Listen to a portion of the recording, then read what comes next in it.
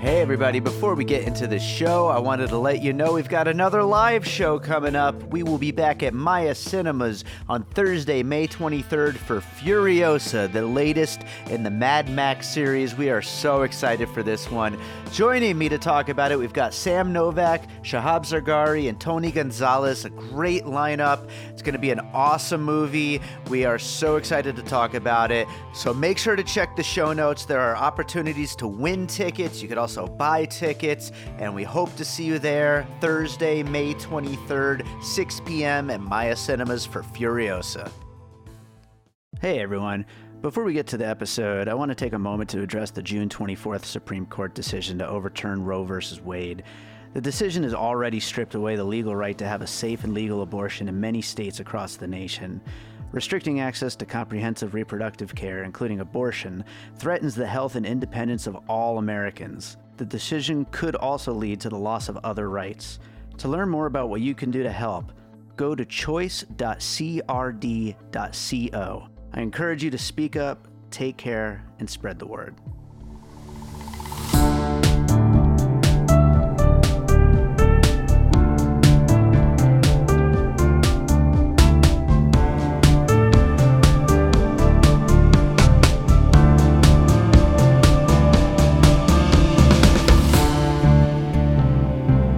All right, welcome to another episode of Piecing It Together, the podcast where we take a look at a new movie and try to figure out what movies inspired it. But today on the show, we're doing a special episode. It is time for our annual midway through the year top 10 list episode. And joining me as he has for the past few years, it is Josh Bell, film critic and co-host of Awesome Movie Year. We are each going to share our top 10s, a couple honorable mentions, talk about some picks from the Popcorn and Puzzle Pieces Facebook group, which, if you're not a member of that group, you should join that group. It's facebook.com/group/piecingpod. Just check the show notes. It's in there. We have a great conversation coming up, a nice long one. We talk about a lot of great movies. We have a couple of overlaps, a couple of movies that we both had on our lists, but a whole bunch of movies overall to talk about. So that's coming up in a second. Before we get to the conversation, I do want to remind you, as always, to make sure you're subscribed to Piecing It Together wherever you listen to podcasts. Follow us on social media at PiecingPod.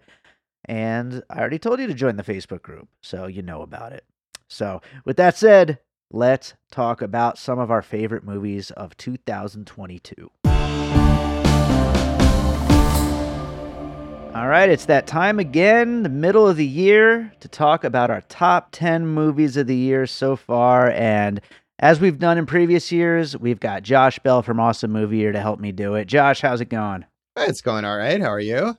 I'm great. I'm excited to talk about all these movies that we've been loving all year long. Has this been an awesome movie year, Josh? I mean, as we say, every year is an awesome movie year. That's but right. I mean, it's just something that we say on the podcast all the time now. But I mean, I think it's really true.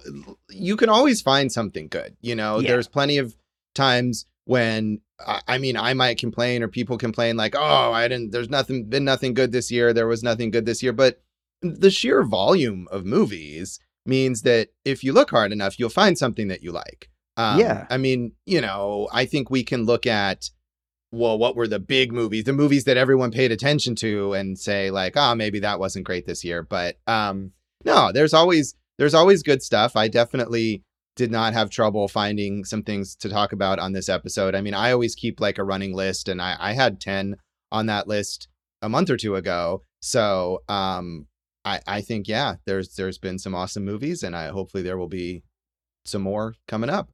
Yeah, absolutely. And I find, like, you know, spoiler alert for my list, but I found that this year I'm liking a lot more of like the populist, like just big blockbustery type movies. And that's a good thing. I mean, you know, theaters are back, quote unquote. You know, it's like, it's good to see these movies doing well for the most part. A couple of them haven't done as well as maybe were expected, but people are watching all these movies. And so hopefully that means we'll see lots more good movies coming soon, I think. Yeah, hopefully so. I mean, I think we're still at the point where the ones that are successful are just those ones on that really big blockbuster level, and other movies, for the most part, are still kind of struggling in theaters. But yeah, it's always nice if something that's hugely popular you can actually enjoy. Yeah, absolutely. And by the way, this weekend that we're recording this, I think the top 5 movies all made over $15 million. That's a good sign. Yeah, and that also means probably that there's some, slightly less gigantic movies that were making some decent money. So that's, that's something that's good to see. Absolutely. Well, let's start getting into our list here, and then we'll get some honorable mentions at the end. I also have some recommendations from the Popcorn and Puzzle Pieces group, which we'll talk about at the end as well. But let's start off. What is your number 10? Well, my number 10 pick is a movie that really, I think, has gone under the radar, that kind of went under my radar as well, but that really impressed me, especially with its acting. It's a film called All My Puny Sorrows, based on a novel by Miriam Toews. I'm sure I'm probably mispronouncing her name. That was a pretty highly acclaimed book, I think, a few years ago. But this adaptation didn't really get the attention that I think it deserves. And it's possibly because it's a very, very heavy movie. This is a movie about depression and suicide. It's not like a fun watch, really. But it is it's very emotionally affecting, and it's incredibly well acted. Alison Pill is the main star of this film, who I think is a super underrated actor. And Sarah Gadon, again, I'm going to mispronounce all sorts of people's names here, who's also very good and also, I think, underrated, less famous than Alison Pill. And they play this pair of sisters who come from a Mennonite community in Canada. It's a Canadian film, and grew up sort of in the shadow of their troubled father's suicide when they were young. And Sarah Gadon's character has inherited, I guess you would say, some of this mental illness, and she is also suicidal despite having this seemingly great life and this huge success as a concert pianist and this loving husband. And so the movie is really about the relationship between these two sisters, where the one sister, Sarah Gadon's character, at the beginning of the movie has a suicide attempt, and Alison Pill's character comes in to town, to their hometown where they grew up, and is trying to help this sister. And she's dealing with her own issues. She's going through a divorce and trying to parent her teenage daughter. And so, but it's really about this sister relationship and about the difficulty of sort of convincing someone with mental illness to not have a mental illness, which of course is an impossible thing. Sure. And things don't turn out well in this movie. I can imagine. But it's very emotionally affecting. And one thing I really liked about it, and I haven't read the book, but it's based on a book, and it doesn't shy away from the fact that it has these literary origins. Like, you could criticize this movie for having mannered dialogue and for having too much sort of flowery narration, but it feels like reading a literary work. And Alison Pill's character is also a writer, and she sort of has this detached view of her own life at times of writing about it, and how might I reflect on this horrible situation in my life and write about it in a book. So it's a tough watch, but I think it's very good. I believe it's out, for like VOD rental right now, All My Puny Sorrows. Yeah, it sounds great. Sounds heavy, of course, but it sounds really good. And yeah, I really like Alison Pill. I'm going to have to check that out. I had not heard of it at all, so I'm glad you brought that one up. My number 10, a little bit more lowbrow than that pick. I told you when we recorded our Beavis and Butthead Do the Universe episode, this might sneak in, and it sure did.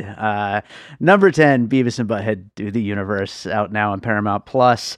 I haven't laughed at a movie like this all year, I don't think, and that deserves a spot for, if nothing else, that, this top 10 is going to be coming out before our Beavis and Butthead episode, but I do mention on there that, yes, it's basically just a 90-minute episode of the show, but it's a really, really good episode of the show, and I had so much fun with it, so many great laughs. I think it updates the formula just enough to, be a thing in 2022 without it just feeling like lazy or rehashed or anything like that. I think it absolutely deserves to exist as its own movie, and I think it's such an easy recommend. Like, there's some movies that are going to be on our lists that are like, it's great, but it might not be for everybody. I feel like you could just put this on and have a great time. I mean, I had fun with it too, as we talked about in our episode. It definitely isn't a top 10 movie for me. Sure. But I mean, I love Beavis and Butthead. As I also said on there, I was a huge fan when I was a teenager, and I was happy to see them return. I did feel like it was so much like a long episode that I wanted a little more out of it. But certainly, if you're a fan of Beavis and Butthead, you're going to enjoy this. I don't know I mean, obviously, if you don't like Beavis and Butthead, you wouldn't enjoy this. But, you know, there's a whole generation of people who probably are not even familiar with Beavis and Butthead. And I don't know how this would be as an introduction, per se. I'd be curious. Yeah. I feel like there's enough, like ridiculous funny in it that, like, I think young people would probably get it. I hope so. I you know, I can't say I can't detach from my own familiarity with it and sure. love for it. But yeah, it's certainly a lot of fun. Absolutely. What do you got for number 9? So my number 9 pick is Good Luck to You, Leo Grande, which was a big movie at film festivals. I think mostly last year, had gotten a lot of acclaim. So it was a movie that I'd heard already, like, a lot of great things leading up to it. And a lot of times movies like that disappoint, not necessarily even because they're bad, but just because you've heard for months and months and months about a movie being great, and it's hard to live up to that. But I thought this movie really delivered. It's a very, very simple film. It's 2 characters in a room, essentially, for almost the entire film, with Emma Thompson and Daryl McCormick. Emma Thompson plays this retired teacher who has been widowed and has decided to hire a male escort to give her kind of these sexual experiences that she never had in her long, long marriage to what sounds like a very boring man. And there is sex and nudity eventually in this film. Although one of the things that I thought was impressive was the way that the director, Sophie Hyde, kind of cuts away from these things and almost builds like anticipation, like she's not arousing the audience per se, but really getting you primed for this. And it's a big release at the end of the film when you finally see all this stuff. But it's not so much about that as it's about emotional connection between these 2 characters, and especially about Emma Thompson's character kind of finding herself and her sexuality and her confidence, and realizing that she not wasted her life, but never really asserted herself in a way that she should have or was able to in all those years of her marriage. So Emma Thompson is just fantastic in this movie. And I realize sadly, it's not eligible for Oscars in the way that these things work right now. But it is eligible for Emmys. So hopefully she'll get some kind of awards attention, because I think she just gives one of the best performances of the year in this movie. And it's also funny. I mean, it's not, I was just talking about this, you know, suicide movie, and there's some serious stuff in here, but it's not like a heavy, difficult watch. It's very sex positive and exuberant about these people having a connection and discovering each other. So it's on Hulu right now, which is why it can't get an Oscar. Good luck to you, Leo Grande. Yeah, I haven't seen it yet, but I've heard nothing but good things about it. And it's definitely the kind of story that, you know, we don't really get enough of. And so it sounds great, and I'm looking forward to watching it. My number 9 is Turning Red, Pixar's Turning Red, from Domee Shi, about a little girl who, when unchecked, her emotions turn her into a giant red panda. Just a great coming-of-age movie, really deals with teenage awkwardness so well. There's so much fun that comes from the early 2000s setting with the boy bands, and, all the characters are really fun. I think of the recent Pixar films, it's probably my favorite of, I think we've gotten 4 since the, pandemic era. And, unfortunately, this was one of the ones that just went straight to streaming, which happened to all of them except for Lightyear. And, we probably could have traded any of them for Lightyear, really. Yeah. There's just so much fun in this movie, and the characters are so great. I think the character of Abby is one of the funniest things to come out of a Pixar movie lately.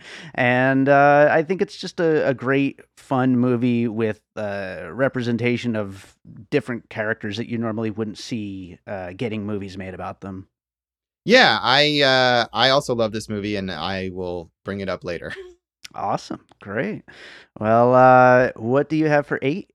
So my number 8 film is Duel by Riley Stearns, who is, I feel like has become one of my favorite filmmakers. This is his 3rd film, and he's just weird. But I feel like in a kind of an accessible way. I don't know if this film is more or less accessible than his previous films. It has more of a sort of big sci-fi concept. It does take place in this either future or kind of alternate world in which people can be cloned in order to people who are terminally ill can clone themselves, or not even terminally ill, even just suicidal, or for any reason. It seems like if you're gonna check out, you can clone yourself to provide a new self for your friends and family to not be too upset about your death.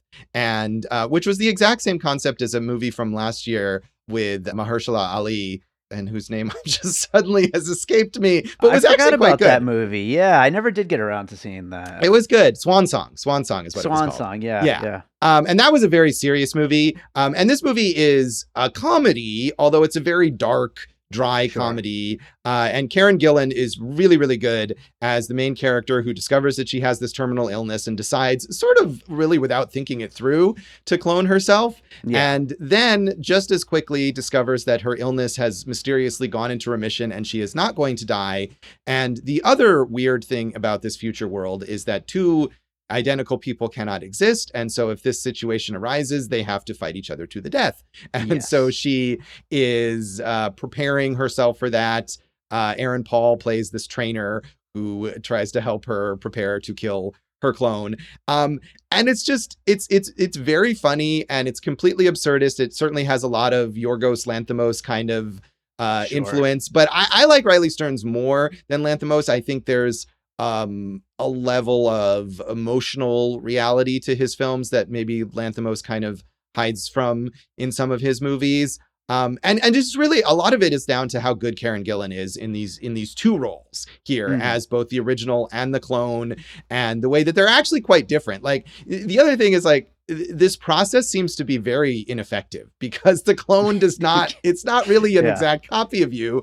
It's supposed to learn to be you, but the learning process doesn't seem to work very well.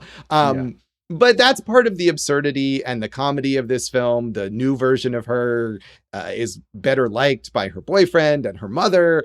And it just escalates the absurdity in a way that is really funny, but is also really, I feel like, insightful about people's insecurities. The idea that, like, you are not even the best version of you.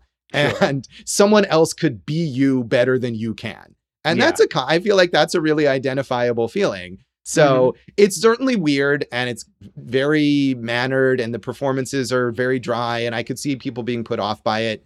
But to me, after Faults and The Art of Self-Defense, this is 3 for 3 for Riley Stearns. He's excellent, and I really look forward to what he does next.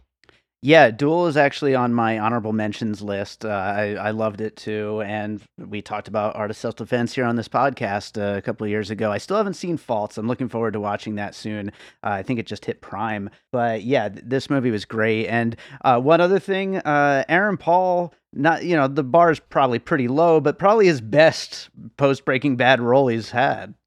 Yeah, I feel like Aaron Paul is someone who did one part really, really well and has never really, like, been able to successfully branch out, and maybe doesn't always make the best choices and roles, like, you know, Need for Speed or something, trying to find a blockbuster for himself. But yeah, he's very good here, and he fits fully within the world. And it's another kind of, you know, it's a self-defense instructor. Like we had the Art of Self-Defense was fully built around that, but it doesn't feel like just a copy of that Alessandro Nivola character from that movie. Yeah, absolutely. So my number 8 is RRR from SS Rajamouli, the Indian film that a lot of, like, the film Twitter world has gone nuts for, and rightfully so. It's freaking great. It's completely insane and over the top and ridiculous. It just goes so far over the top that animals are being used as, like, weapons, and people are fighting piggyback on each other, and 1 man versus 100 men, and just all kinds of crazy stuff happening. And then, of course, we got dance sequences and music and all the things that you would normally associate with those kind of films. There's also a great central bromance between these two guys that as they, you know, come together, then break apart and become enemies, and then come together again. There's just a great story here. It's way too long. That would be, like, one thing that I would kind of put against it. I think it could have been cut down quite a bit, but it's still so much fun. And, as somebody who loves things like Shoot 'em Up or Speed Racer or like these kinds of just really as far over the top as you can get action movies, this really foots that bill really well. Yeah, I haven't seen it, and it's certainly been a sensation. And it's interesting to see that it's become a sensation because, I mean, it is a huge hit in India, but it's only one of like many, many, many, many huge blockbusters that India has all the time. And Sure. that never break through here, really. This in the US. director's last two were probably two of the bigger ones that have broken through. So it's like this director seems to keep breaking through here. Right. But it is interesting to me that, for whatever reason, this one has become the sensation that has reached beyond. And I haven't seen this film, nor have I seen any of those Indian, kind of blockbuster mainstream type films. Any Indian films I've seen are smaller independent films. Mm-hmm. So I'm totally unfamiliar with this world.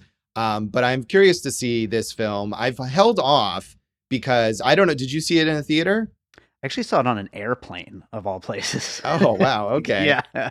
And did you watch it on Netflix?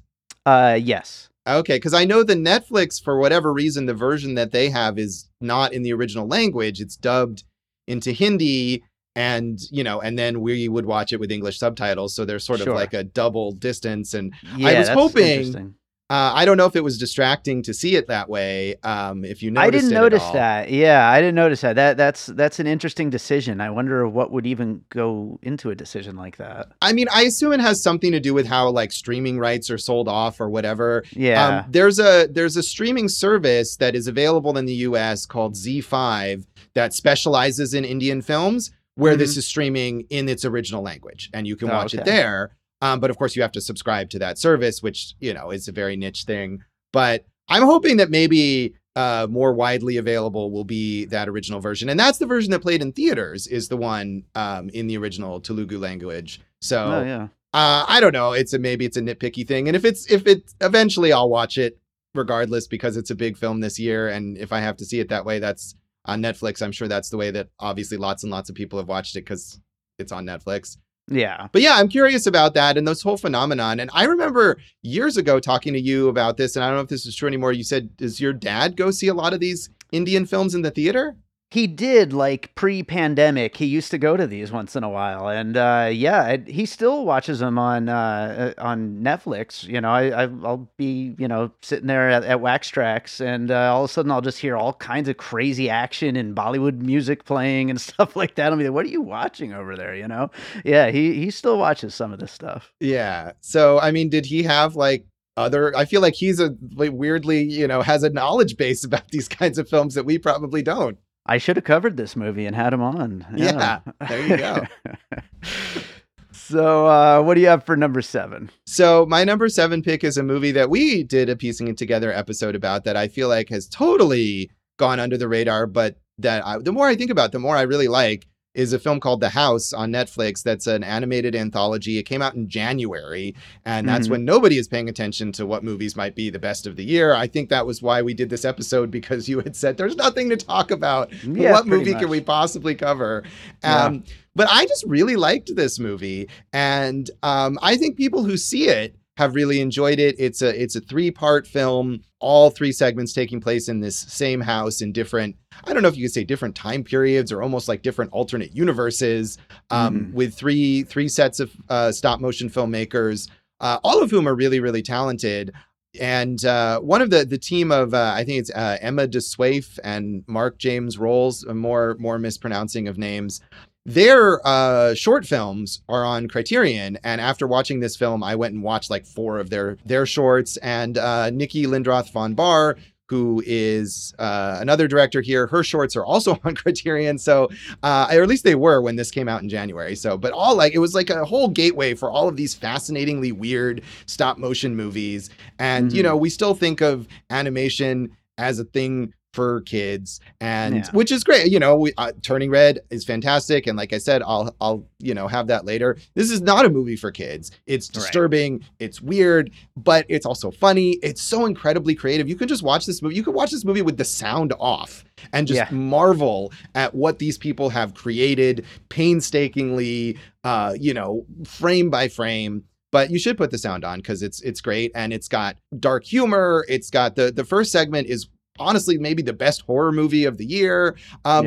And then it's got something that I love that is, uncommon these days, which is a theme song about the plot of the movie from Jarvis Cocker of Pulp, who also does one of the voices. By the way, RRR has that as well. So good back-to-back picks here. Nice. So, I feel like that's something they probably have a lot more in those Indian movies, but we don't have in American movies anymore. So I don't know. It's just a really weird, cool glimpse into a world. And for whatever reason, Netflix puts out like 8 million things a week and just dumps them out there. And I don't think they really promoted this, but I hope people will look for it because it's right there if you want to watch it on Netflix. Yeah, speaking of stop motion, didn't make my list, but Phil Tippett's Mad God. Interesting year to be covering 2 stop motion animated movies on this podcast. Both really cool. The House didn't make my list, but it is great. I would have liked it probably as much as you if the 2 following segments after that first one, if I liked them as much as I liked the first one. I think it kind of loses a little bit of steam after that point, but that first one, you're right, is seriously probably the best horror thing that I've seen this year. It's so cool. Yeah, and I agree that the next 2 segments aren't as good. I feel like I did like them a lot, and it still added up to an overall experience and the progression of them I think was really effective.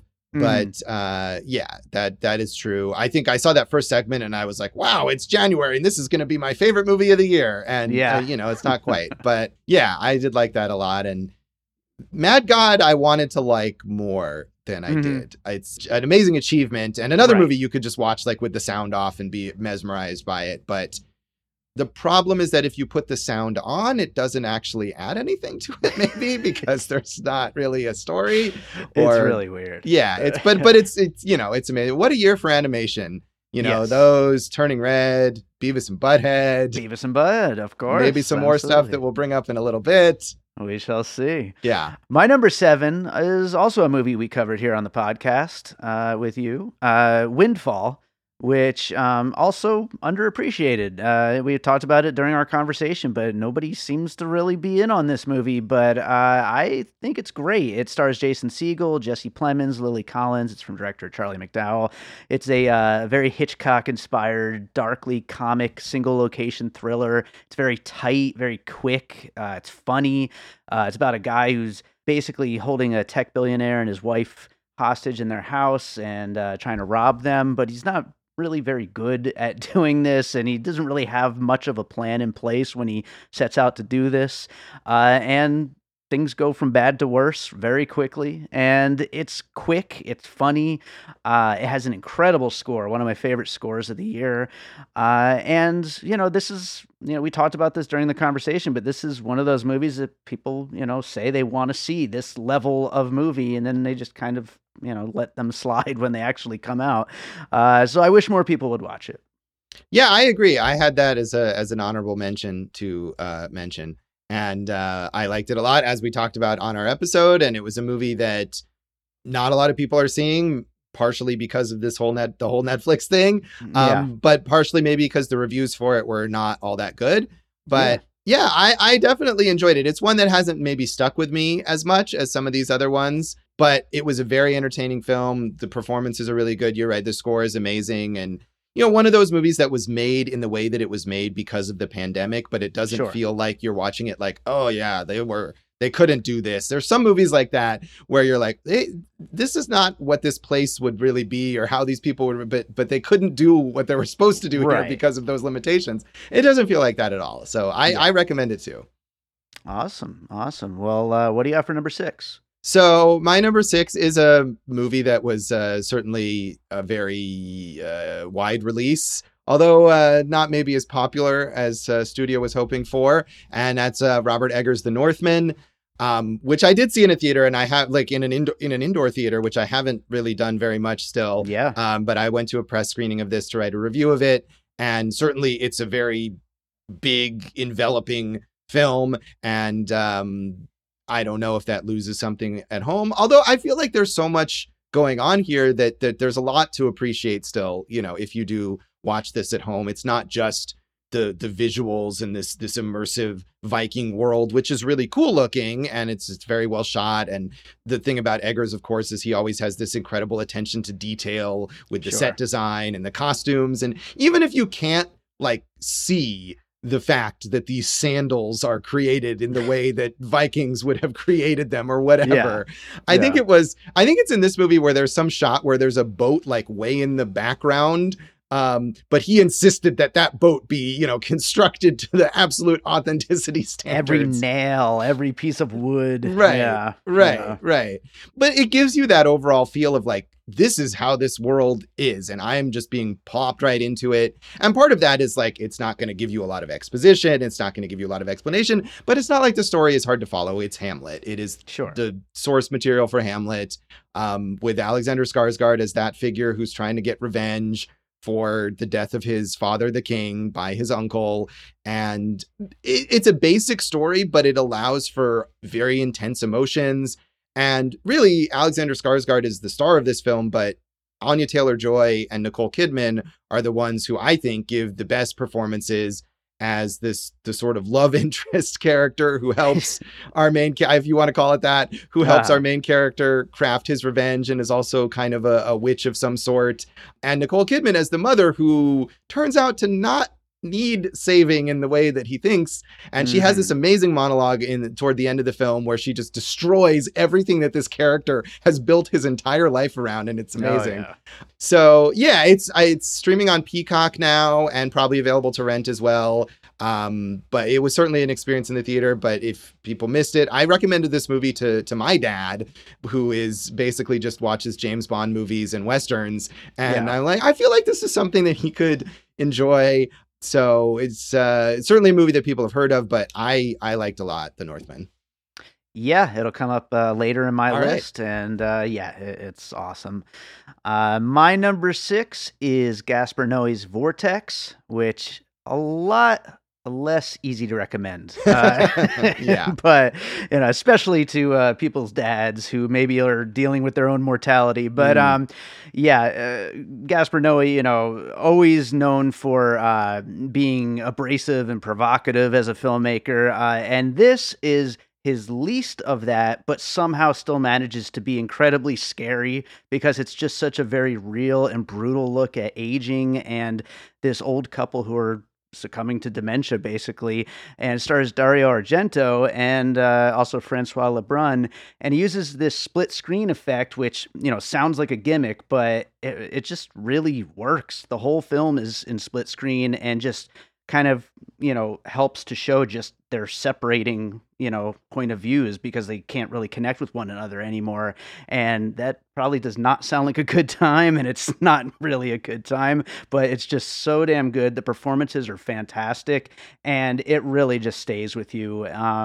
You know, it's kind of a wake-up call of a movie of just how bad things could get, which is difficult, but is incredibly effective.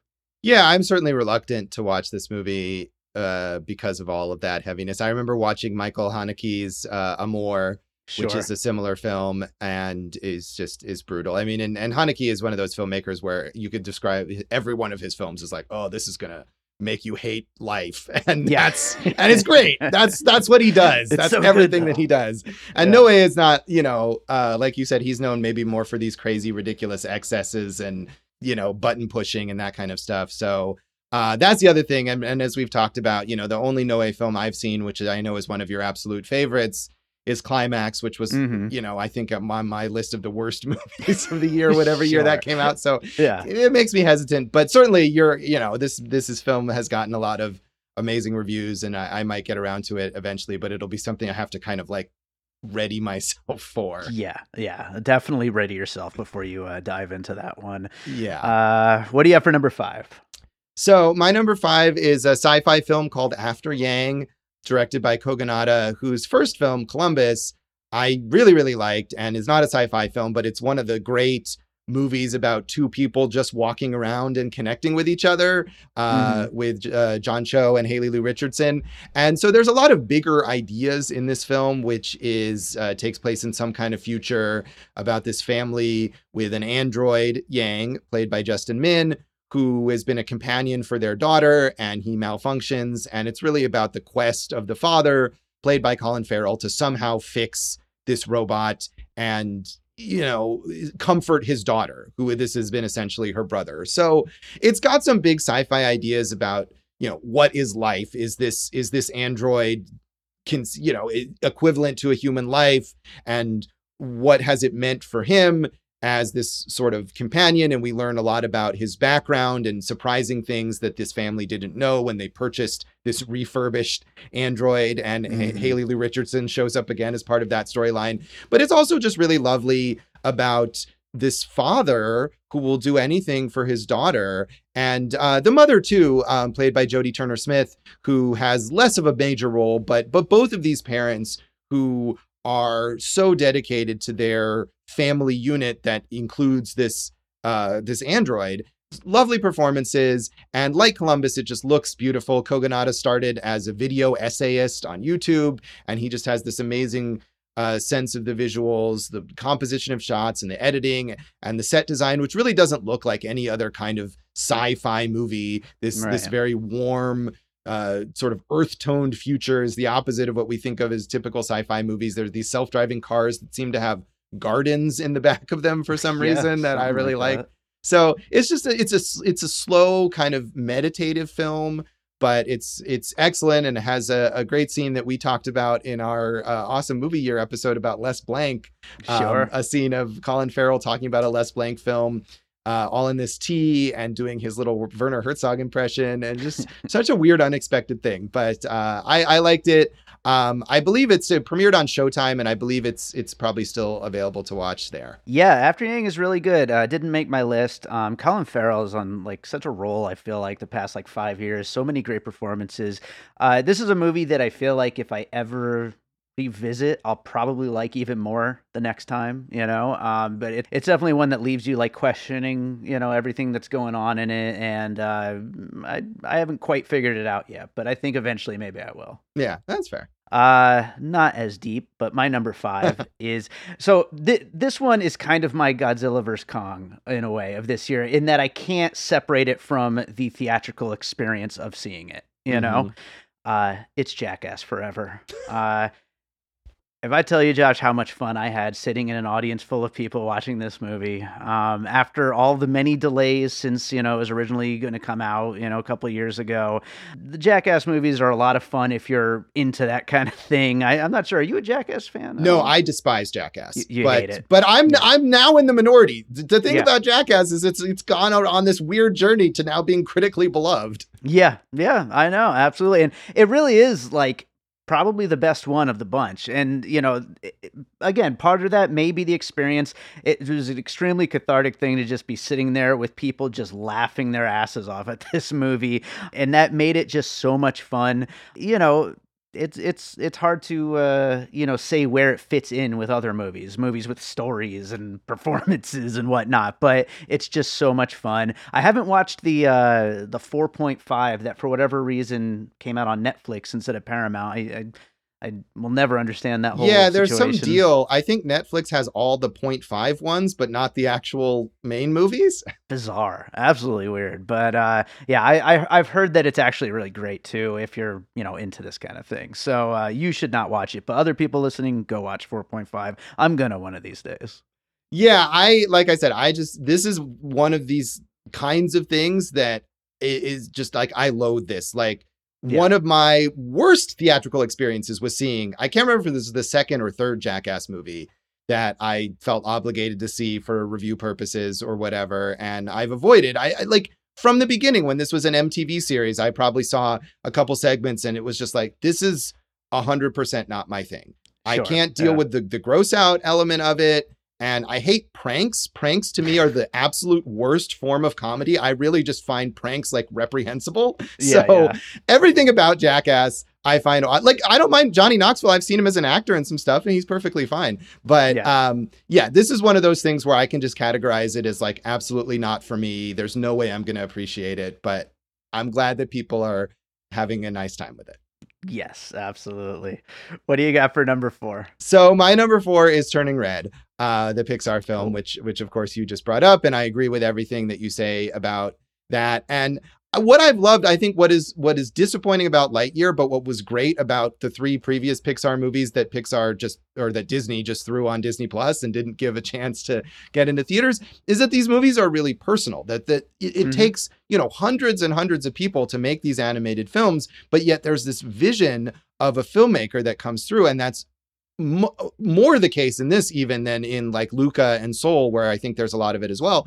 But Domee Shi brings so much personality to this film, and it's so obviously influenced by her own background, her own interests. And I think that's part of what makes this movie a great coming of age story. It doesn't try to be everything to everyone and then come off as generic, is that you can sense the passion about boy bands and, the cultural background that she came from. And it's very Canadian. I love that about it as well. And I've never even been to Canada, but, you got the real sense of like Toronto in here and all of that. And then the characters are just so much fun. As you said, not only the main character, but Meilin, but also all of her friends. And it's really the distinctive family members. And of course, it's Pixar, so it's gorgeous. I mean, the design is beautiful. The panda looks like, there's a running gag where one of the friends just wants to like kind of hug and pet the panda at all times. Yeah. And you can like feel how that would be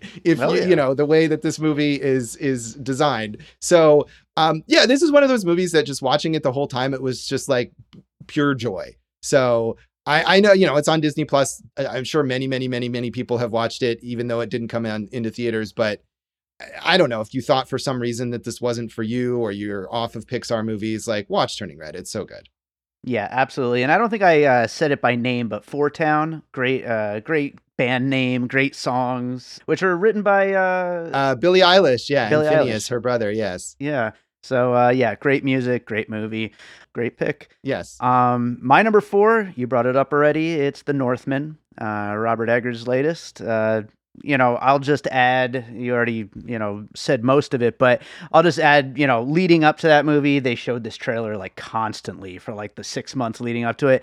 Every time Alexander Skarsgård catches that spear and throws it back at the guy, I wanted to stand up and cheer. It's just like one of the best moments. It's just so great. But it looks incredible. There's so much just awesome visual stuff happening. The score, the sound design, the way that I got to see this in Dolby, which was very exciting. I mean, the way that everything just crunched and just super, just amazing sound design in this thing.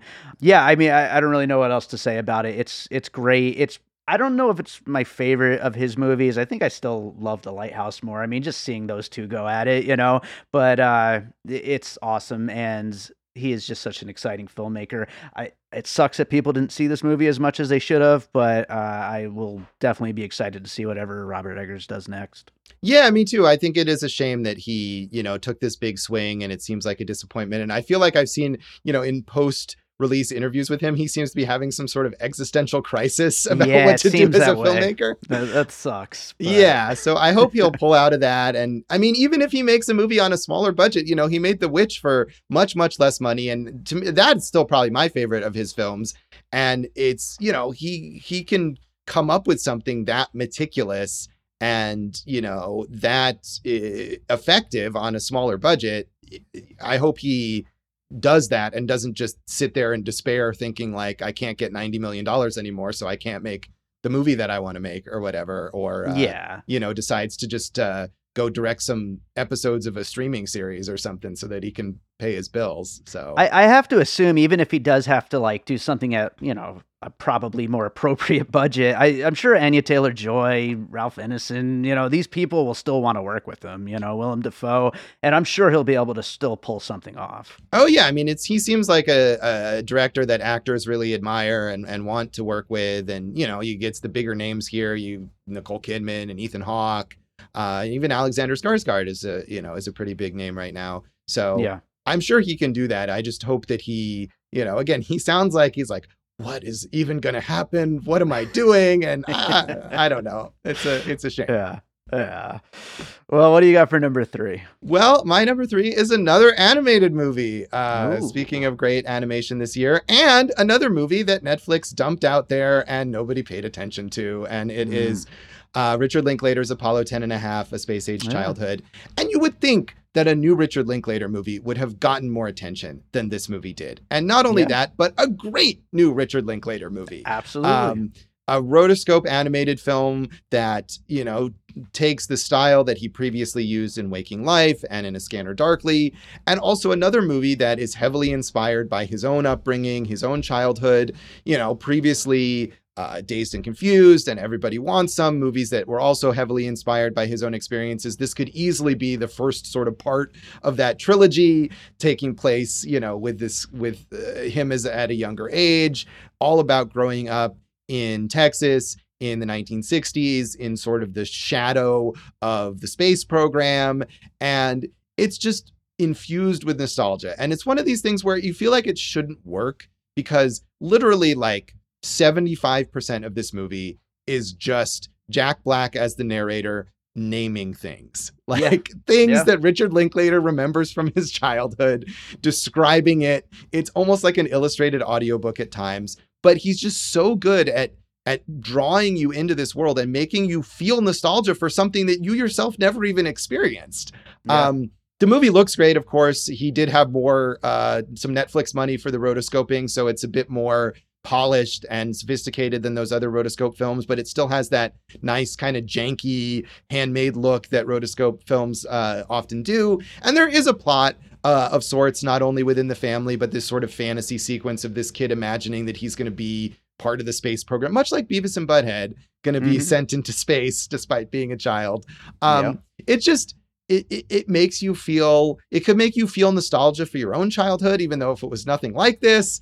And I just loved this film, and I think it's as good as any of those other great Richard Linklater kind of emotional journey films, whether it's Dazed and Confused or Everybody Wants Some or Boyhood or the Before films. Maybe not quite as, I love the Before films so much, but it certainly fits in there. And I think people just didn't even know that it was out there. So it is on Netflix, and watch it. Yeah, it didn't make my top 10, but it's in my top 20. It's great, and we covered it with Jason Harris here on Piecing It Together. And I think Jack Black deserves a lot of credit. I mean, he does a great job. I mean, the whole movie is him doing the narration, and he does a great job. It's like the whole Wonder Years type thing, but it's just it's a really fun movie and a really great idea for a movie, to be able to reminisce back at that. And I love, one thing that I really loved about this, I mentioned it on our episode, is the rotoscope recreations of like the old commercials and stuff like that, which is all part of that whole reminiscing. But I just think that that's just really cool. I would watch another 30 minutes of those. They're just so cool to see. Absolutely. Yeah, I think that's the power of this film, that even though it's just like Jack Black saying, and then we watched this commercial, and then we watched this show, and then we played this board game, and you're like, what next? What did you do next? Oh my God, it's amazing. Absolutely. I'll go to my number 3, which is a movie that feels like it was made just for me and a lot of other people out there who are like me, who love Nicolas Cage. It's The Unbearable Weight of Massive Talent from director Tom Gormican. This idea of a movie about Nicolas Cage playing himself, down on his luck, his career is in shambles, and he gets a call from this rich guy who wants him to come to his party, and then it all basically turns into kind of adaptation style, its own kind of action movie that it's not really supposed to be from the beginning, but then it gets there. It really could have went bad. It could have been super cheesy, super corny, not funny at all, just like a lot of Nicolas Cage's direct-to-video movies of the last 10 years. Everything about it, I think, works really well. It's just a really fun celebration of not just Nick Cage, but of those kind of action movies.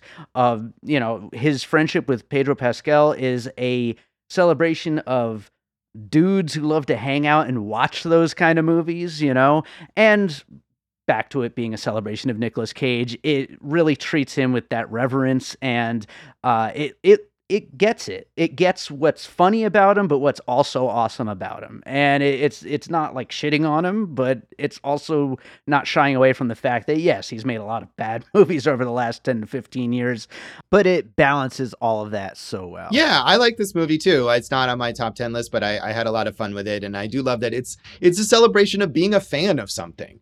You know, Pedro Pascal, like part of the journey of that character is he's like all shy about how much he loves Nicolas Cage, and he learns to be proud of how much he loves Nicolas Cage. And that's a great thing. And I definitely love this resurgence of Nicolas Cage. And you're right that he's made a lot of bad direct-to-video movies, some of which I've seen. But unlike a lot of these stars who are hard up for money for whatever reason and take a lot of these roles in bad movies, Nicolas Cage is always giving, even in the worst of those movies, he's always giving his all. You can tell that he's really thought about what is this character and what is my approach to this character, even if the writing is terrible. And I certainly appreciate that. I love the renewed attention on him. Because of this movie, I got to write a couple pieces about Nicolas Cage and revisited some movies. You know, of course, he's a longtime resident here in Las Vegas, and I checked out. He's made 5 movies here to varying degrees, and watched all those again. And I love how enthused he is about Las Vegas. You know, and how those movies that he's been in here really celebrate our city and like show all these different aspects. I watched a couple others, and you know, eventually we will do our first time watches.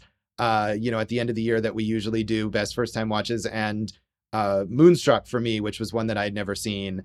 I've never seen Moonstruck actually. Yeah. So good. Good. And I watched that for the first time as part of, you know, prepping a Nicolas Cage piece. And it was just also one of these movies where if you describe the plot, it's like, that doesn't sound good at all. And just him and Cher and Danny Aiello and the way it's written and directed, it just comes together so beautifully.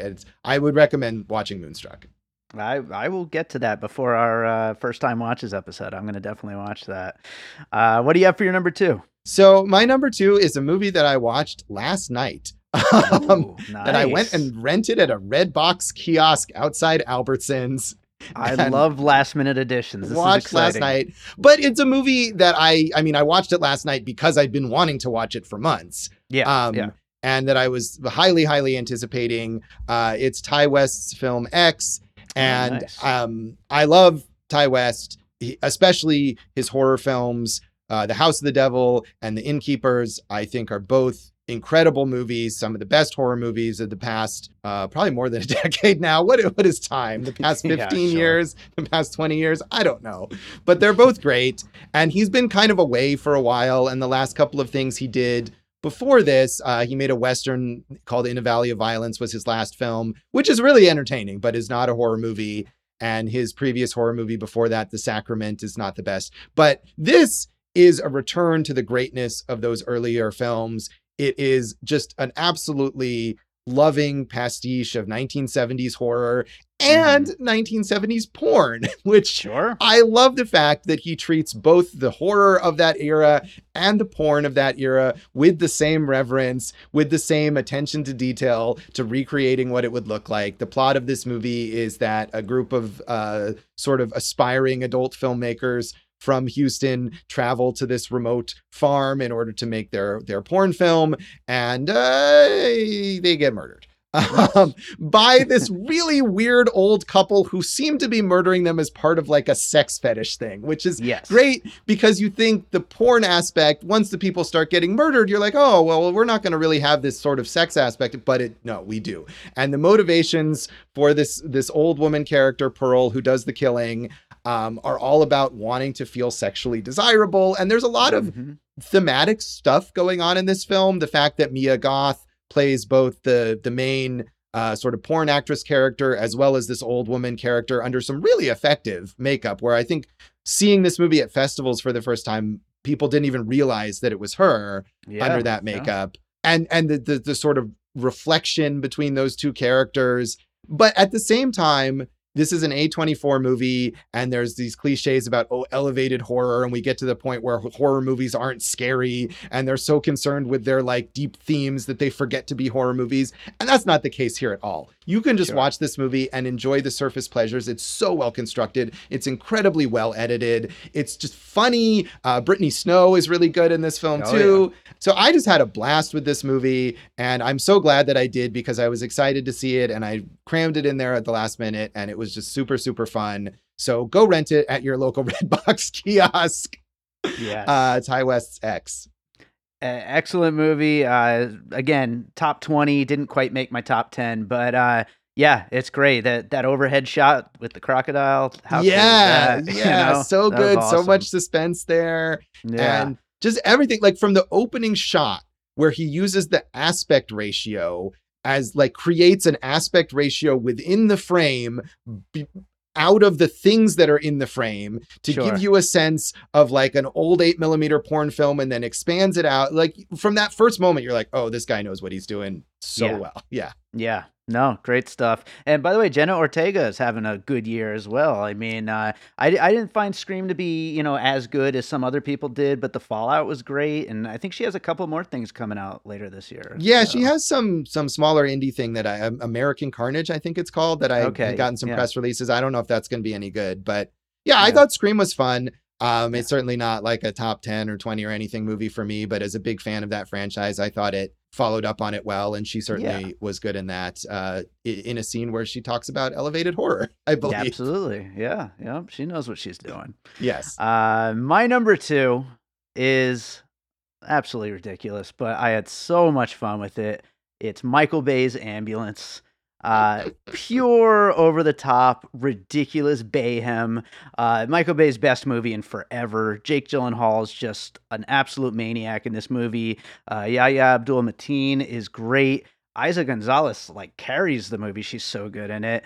Michael Bay's ridiculous obsession with drone shots made this kind of, it's this thing. I said this on Twitter, and I don't know if anybody agrees with me, but this is kind of like my Malignant of the year.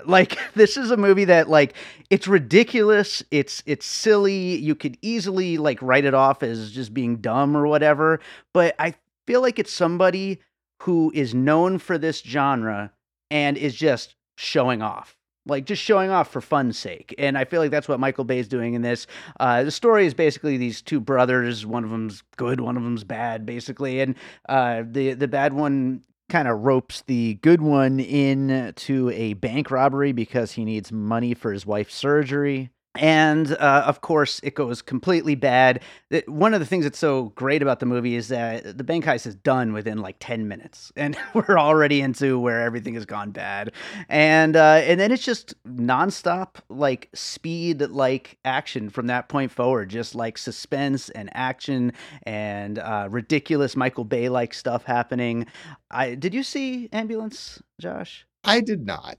And, okay. I don't know if you would like it necessarily, but there's some great, great moments. I think you'd like Isa Gonzalez in it. I think she's really good, and it never lets up. It's one of those movies that just keeps going, Yeah, I had thought about seeing this because you're not the only one who loved this. I mean, this is maybe Michael Bay's best reviewed movie, or maybe his second best reviewed movie after Pain and Gain or something like that. So the critical mass for this film made me think maybe I should see it.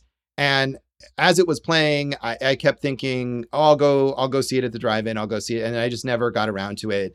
Because the truth was, I didn't want to see it. Yeah, that's fair. Much like Gaspar Noé, I don't like what Michael Bay does. And even when he's acclaimed, I didn't like Pain and Gain. It's just, this guy does not make movies that I like. And the prospect of, and this is a fucking long movie, right? It's 2.5 hours long. Everything's long now. I know, but I one of the things, and of course I haven't seen it either, but this is a remake of a film. I want to say maybe a Dutch film or something like that. Dutch. Yeah. It is an hour longer than the movie that it's remaking. And so, well, we needed to fit in those drone shots. So, right? Yeah, apparently so. So I don't know. It just it was I couldn't bring myself to spend money and time on this, but I may eventually have to catch up with it because it has been so highly acclaimed. And I hope I'll be proven wrong. I hope I'll come out of it saying, you know what? That is the first Michael Bay movie that I've really enjoyed. But instead, every time I see the title of this movie, all I think of is the sketch from the new Kids in the Hall show, which I don't know if you've watched. I haven't watched it all. Where the kid's grandfather has a heart attack and can't speak properly, or a stroke maybe, and he tells the kid to call for an ambulance. And the whole sketch is all of these people trying to find an ambulance. Nice. And it's absurd and funny, but I just, I keep thinking of Michael Bay's ambulance. So nice. That's all I have to add to that. That's great. That's a good addition for sure. We are to our number ones. I am excited. Josh, what do you have? So, as often seems to happen for me, my number one film is a movie that people don't seem to have cared for or paid attention to. And a movie that I almost didn't watch. I think this happened to me a couple years ago with the film Dreamland, where I remember the week it came out and I had a screener and I was like, do I need to bother with this? I don't know. Is it going to be worth my time? Reviews have been mixed to just kind of dismissive. I guess I'll watch it. And that was my number one movie that year. And currently my number one movie this year is a film called Mothering Sunday that came out in some theaters February or March, maybe. Yeah. Nobody cared. Most of the reviews are, even the positive reviews, I think it has 70% on Rotten Tomatoes, and most of the positive reviews even are fairly dismissive of this as a kind of a standard period piece, which is what I had expected. It's set in the 1920s. It's a British period piece about a young woman who's working as a maid in an upper class household, Odessa Young, who plays the main character, and is so good. Probably my favorite performance this year. And it takes place sort of over a single day in her life, but it radiates out so that this single day sort of encompasses everything about her life. And a lot of it is very impressionistic and nonlinear, and not what you would expect out of sort of a standard buttoned up period piece. This is one of the most sexually explicit movies this year. The main character is having an affair with this young sort of scion or heir or whatever you would say of another rich family played by Josh O'Connor, and incredibly sensual scenes of their affair. And she has this sort of clandestine meeting with him, and then he has to leave to go to some family obligation, and she's left alone in this ginormous mansion, and he says, you can, stay as long as you need. My parents won't be back. And she just walks through this mansion naked, luxuriating in the wealth that she will never have. And she's an aspiring writer, and there's a scene of her in this beautiful library that, of course, all of these old aristocratic families have, where you have to wonder whether they even read these books.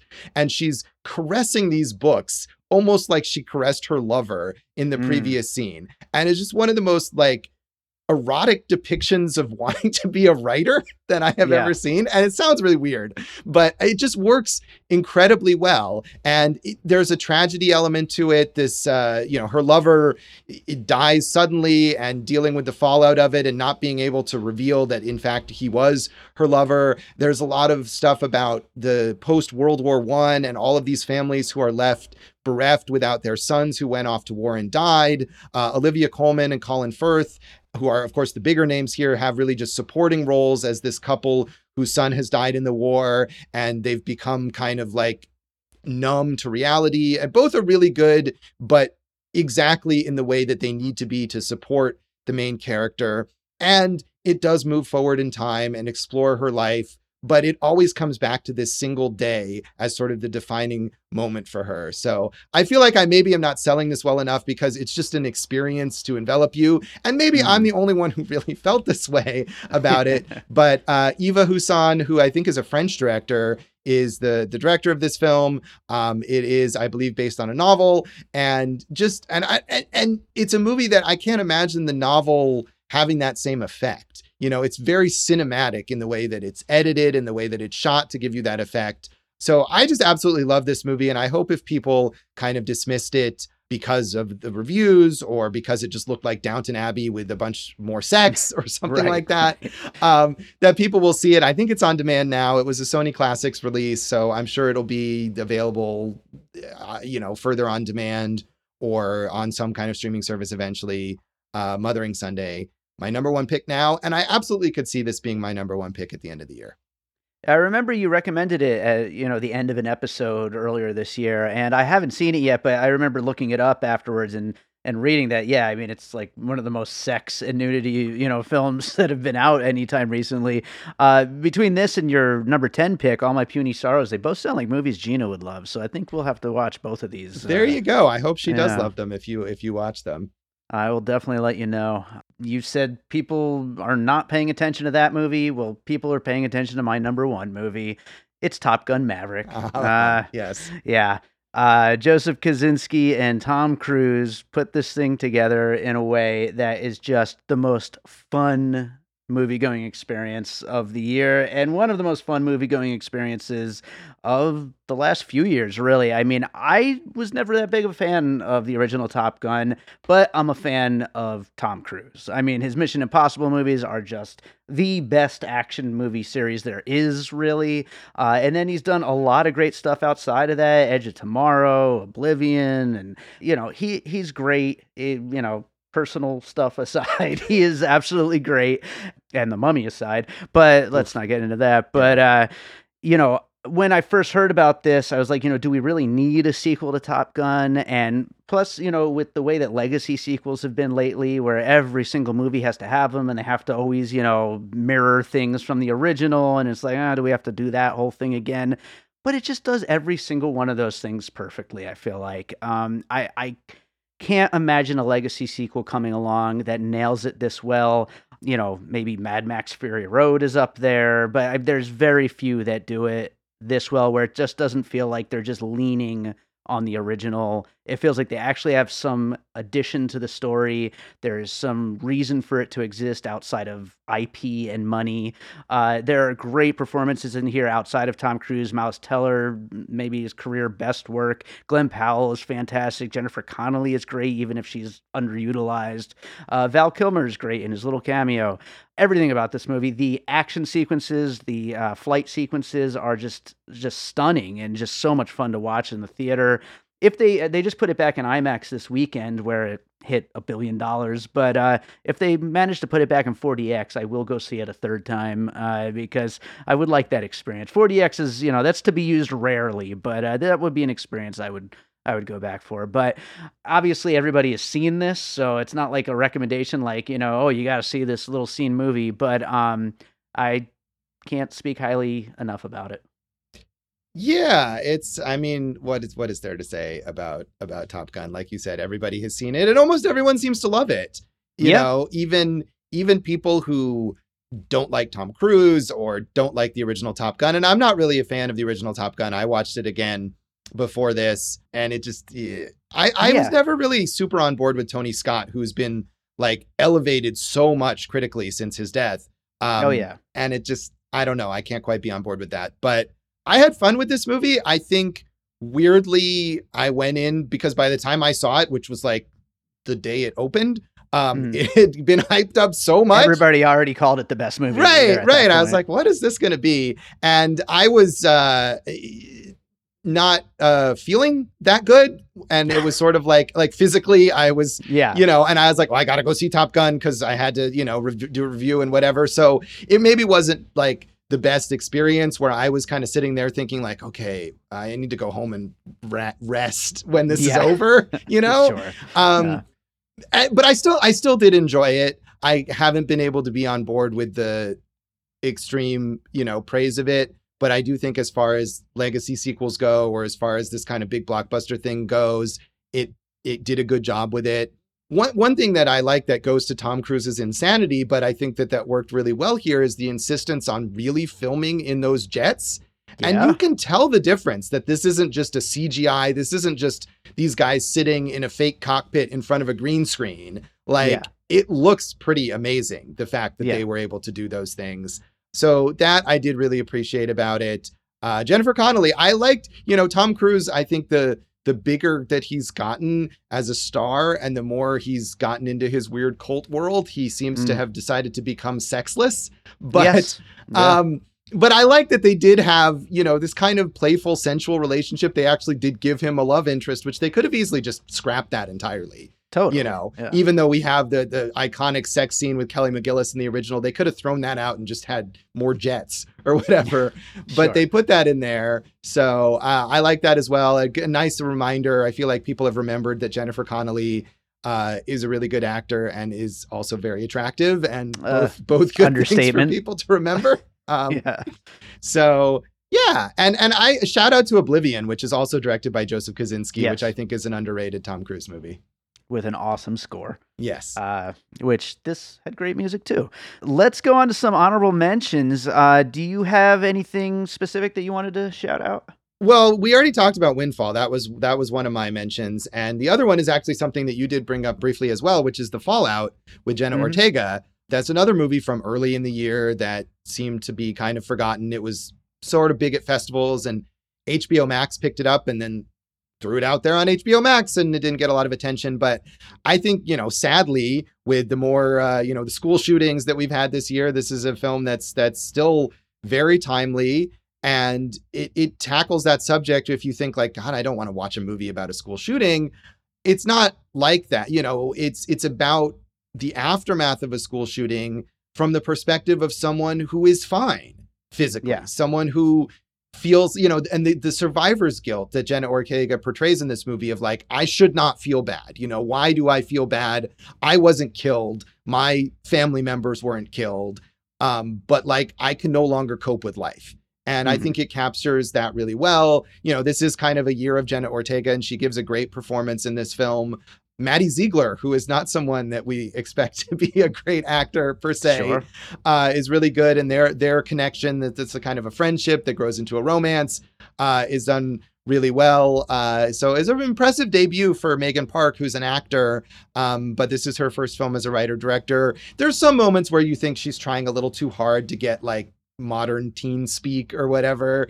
But overall, it's a movie about a really heavy subject that actually has this really like positive, life affirming feeling to it, in the end, which I like, without discounting the seriousness and the awfulness of its subject matter. So, another one that I think people probably haven't seen or didn't remember, but it is on HBO Max and people should see it. Yeah, people really should. It was in my top 10 for a while. It just slowly but surely got edged out by some of those other things.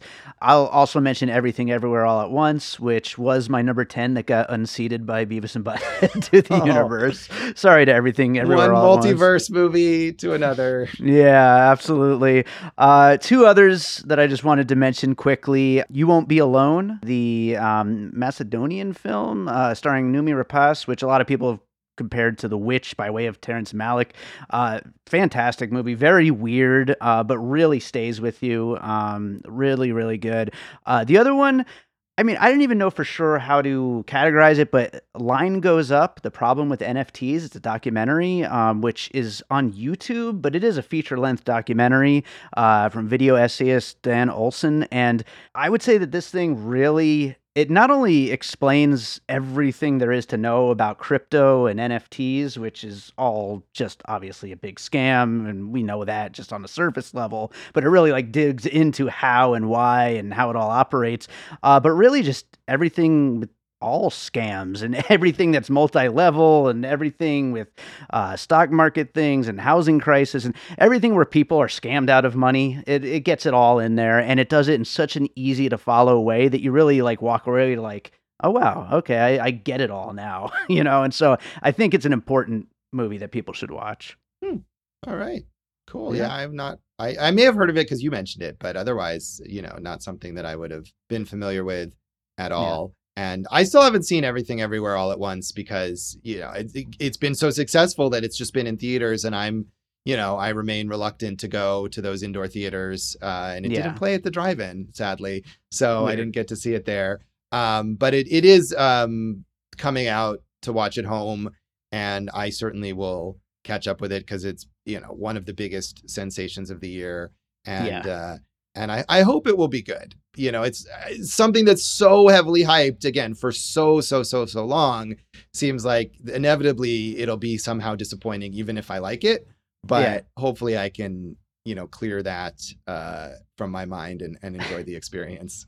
If we're being honest, an hour and 12 minutes into this, you know, maybe people have tuned out at this point. I will say part of the decision of allowing it to be edged out by Beavis and Butthead Do the Universe is people's over response to the movie. Like, it's really kind of become a little bit grating, I would say. And I'm just like, I liked it too. And obviously I love Swiss Army Man, you know, but let's calm down on it a little bit. You know? Yeah. I mean, on the one hand, I totally get that. But on the other hand, I'm happier to see that kind of reaction for a movie like this than for like, even like Top Gun Maverick or some big, you know, Hollywood IP product. I'm just happy that you didn't have Sonic the Hedgehog 2 on your list anywhere.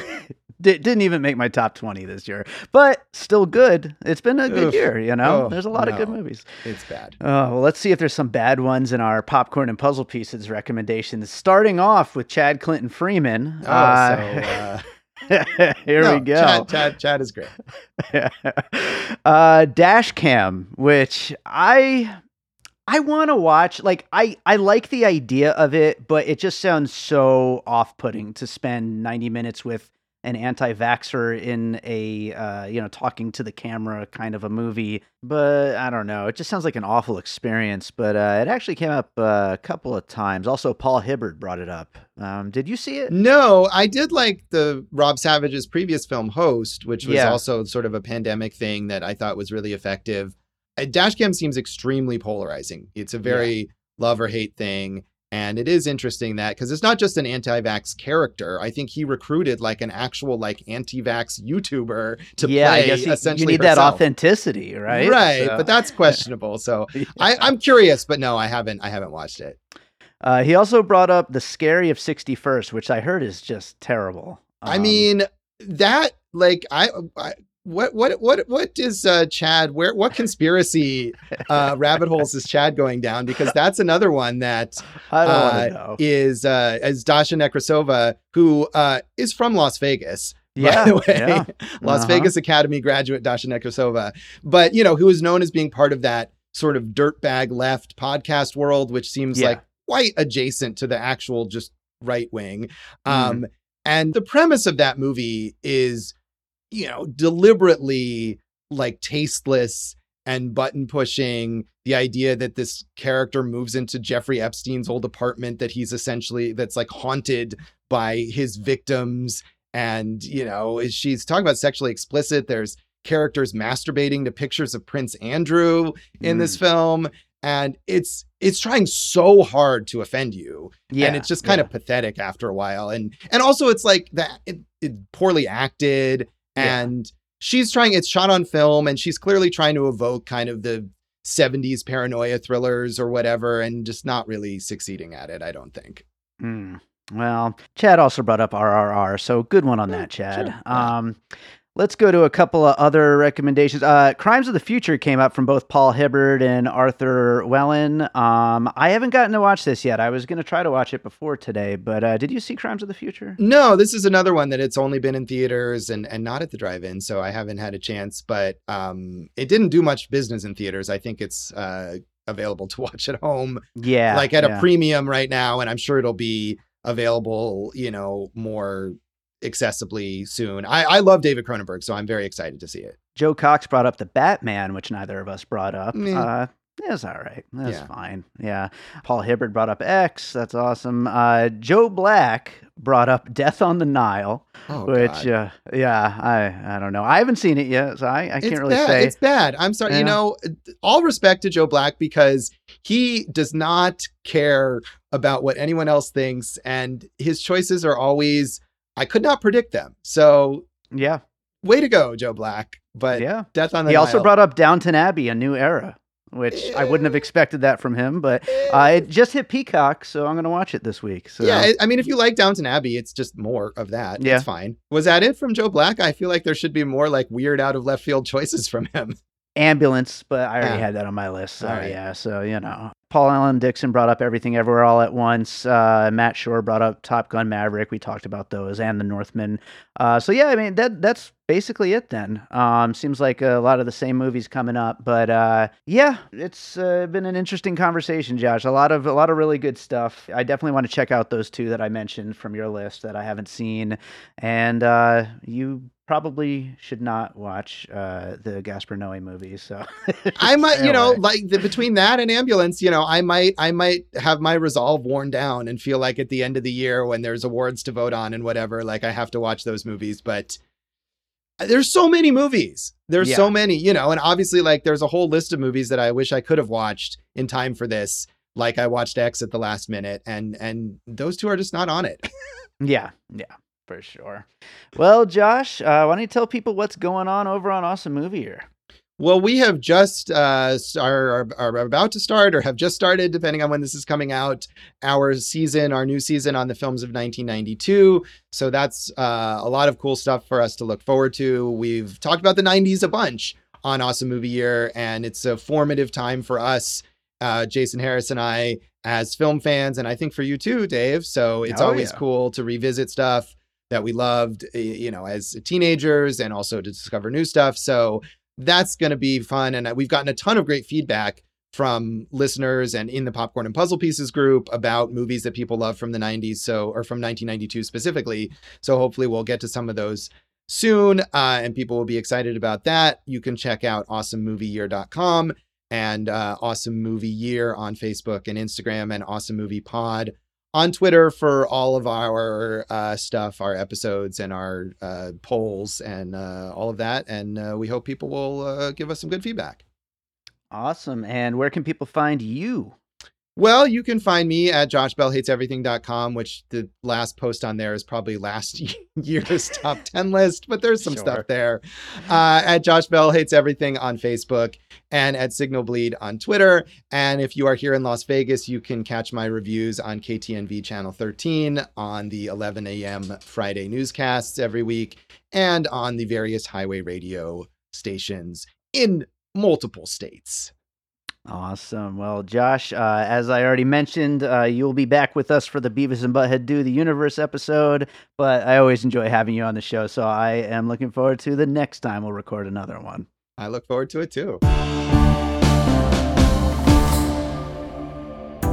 I'm Josh Bell. And I'm Jason Harris, and we co-host a podcast called Awesome Movie Year. Each season, we take a look back at an awesome year for movies, which is every year. We deep dive into these specific years, and we pick out why they were such great years for films. We go over the biggest hits, the biggest flops, the best pictures, some personal picks, some cult classics. Years we've covered in past seasons include 1994, 2003, 1977, and 1984, and we've got all of film history to look forward to. So check us out at awesomemovieyear.com or wherever you listen to podcasts. All right, so I hope you enjoyed that conversation about our favorite movies so far in 2022. Thanks to Josh Bell for joining me on that one. And make sure to check out Awesome Movie Year. The season 12 on the films of 1992 is starting. And man, we've got a lot of great episodes coming your way. So check out Awesome Movie Year wherever it is you listen to Piecing It Together. And while you're at it, make sure you're subscribed to Piecing It Together. And if you like what we do, make sure to rate us and review us. 5 stars would be very nice. You could also follow us on social media at Piecing Pod. Join the Facebook group Popcorn and Puzzle Pieces. And don't forget about our Produced by David Rosen Patreon, where I post bonus and advanced content from Piecing It Together, Awesome Movie Year, and from my music career.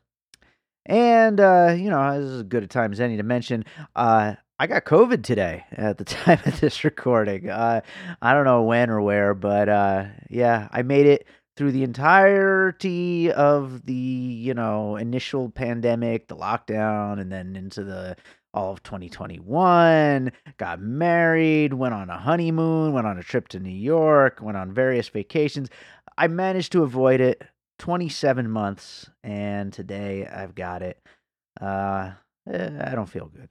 So luckily, as far as this podcast is concerned, I've got this episode. I'm posting it tomorrow at the time of recording, and then I already have Fridays and the following Monday's episode, and by then I'm sure I'll be fine. I'll be recording more episodes. But if not, I got a few other episodes in the can, so we'll throw those out there and get them in a little early just to kind of give me a little buffer. But if I'm feeling better in hopefully 5, 7, 10 days, we'll get some more episodes going.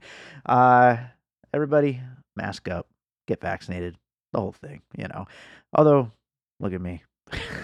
So, speaking of the pandemic and COVID and all that stuff, during the pandemic, I made and released a new album that was self-titled called David Rosen.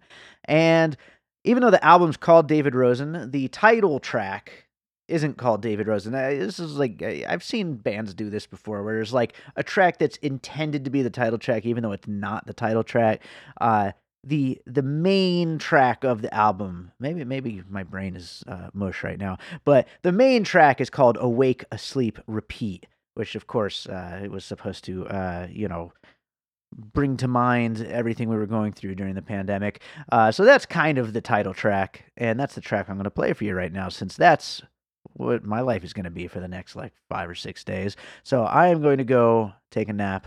Hope you enjoy Awake, Asleep, Repeat. The album David Rosen is available anywhere you can find music, and we'll be back with more Piecing It Together later this week.